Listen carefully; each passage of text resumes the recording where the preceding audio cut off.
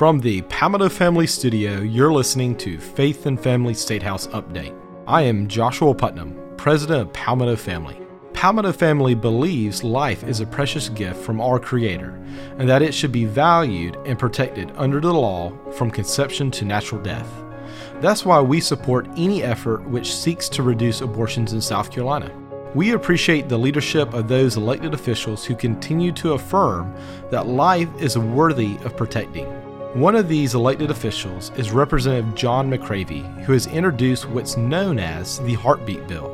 Before we discuss this life-saving bill with Representative McCravy, I want to inform you of one more important opportunity. If you believe life should be protected, please head over to palmettofamily.org, where you'll find a pro-life petition. Signing this petition is your best way to tell your state legislators and your fellow South Carolinians that you believe our state should defend the right to life. Again, you can find that petition at palmettofamily.org. Now here's my discussion with Representative John McCravy.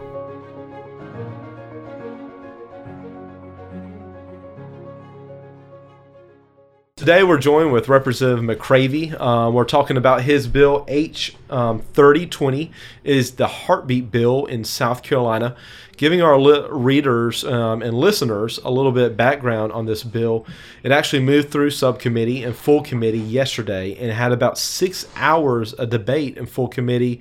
Some more liberal Democrat members were just flooding it with amendments trying to stall the bill, and y'all were actually there till about 9 o'clock last night debating this bill, and the full committee advanced it to the House floor. So Representative McCravy, would you like to explain kind of what the Heartbeat Bill does in South Carolina?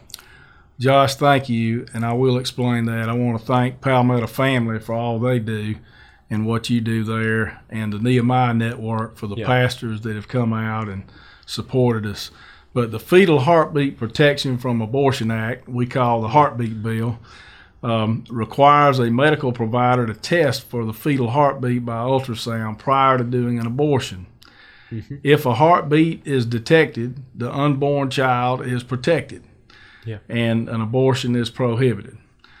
The bill also requires the medical provider to let the mother see an ultrasound of her baby if she wants to. Yeah.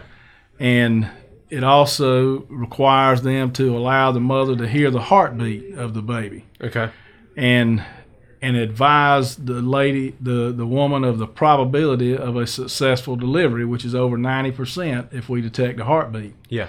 So these are important provisions as well.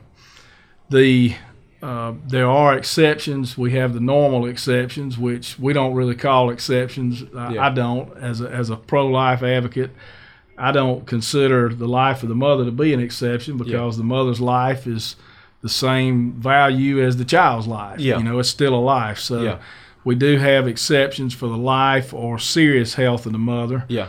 And so, you know, those are the main exceptions that we started with in this bill. Yep. And for our listeners to know, I mean, I think our listeners are following with what's going on in other states. You just had Georgia.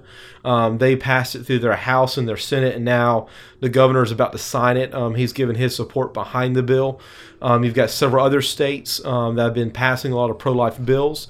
And this is our first pro-life bill in South Carolina, really for about the last 3 years. I think it goes back to 2017 where we had a bill that we were debating, and that bill kind of did not advance out. Right. So this bill is kind of our first major piece of pro-life protecting legislation that is making its way through. And I think what's important too is for our listeners to know, so this bill pretty much, I mean, it ends abortion once a heartbeat is detected. And how important that is, even from a medical standpoint, that we judge if a life ends by the heartbeat. That's how medical professionals call if somebody is deceased, is if there's not a heartbeat. And I think that's what's special about this bill is that is already a practice in the medical community where if there's not a heartbeat to that life, that's usually when they call the time of death. And so when a heartbeat is detected, it's a unique way of judging and using the legislative process, and also with what's been going on in the courts, to kind of continue to move that ball, continue to advance that fight. Obviously, I believe you and most of our listeners out there believe that life starts at conception. That's correct. And that it is always worth protecting. It's always worth fighting. We realize that we live in a fallen world, and we're navigating that fallen world, and we're navigating through Supreme Court precedents and as leaders, as elected officials, y'all have to kind of work in that environment. And I think this is a bill that is the strongest pro-life bill we have ever enacted, or that we've ever talked about in South Carolina, that started making its way through. So we definitely appreciate your leadership on this. What could our listeners do to be more engaged on this topic? Well, I always, say that the best way you can make a difference is to talk to your own representative, your own senator, have a relationship with them, make sure they're pro-life. When you elect people, make sure they're pro-life. Yeah. And that's number one. This bill also, I want to mention this, if you don't mind. Yeah. This bill has several good features about it that take advantage of some laws, and we feel like the bill can survive even if the Supreme Court, certainly we want them to overturn Roe versus Wade. Yes. But even if the Supreme Court were to just modify Roe versus Wade and replace viability with a marker of a heartbeat, yeah, we feel like that this could make a big difference, and it could still be constitutional. Yeah. Also, even if the bill were struck down, these provisions that require the mother to be allowed to hear the heartbeat, yes, that require the medical provider to allow the pregnant woman to see yes, the ultrasound, that alone can make a difference. We had testimony from doctors that said when a mother gets an opportunity to see that, they change their mind, even if they're abortion-minded. Yeah. So this is a healthy thing to have, and those provisions will not be unconstitutional. Yeah. I don't even think they'll be challenged regardless. Yeah. So we'll have something that at least gets started in our state. Yeah. People, I think, at this time are really tired of what they've been hearing out of New York and the Virginia governor. Yeah. These atrocious statements, laws that are coming out, talking about executing born children. Yeah. So, I think we have the momentum behind this. I think people in South Carolina are sick of hearing that kind of thing.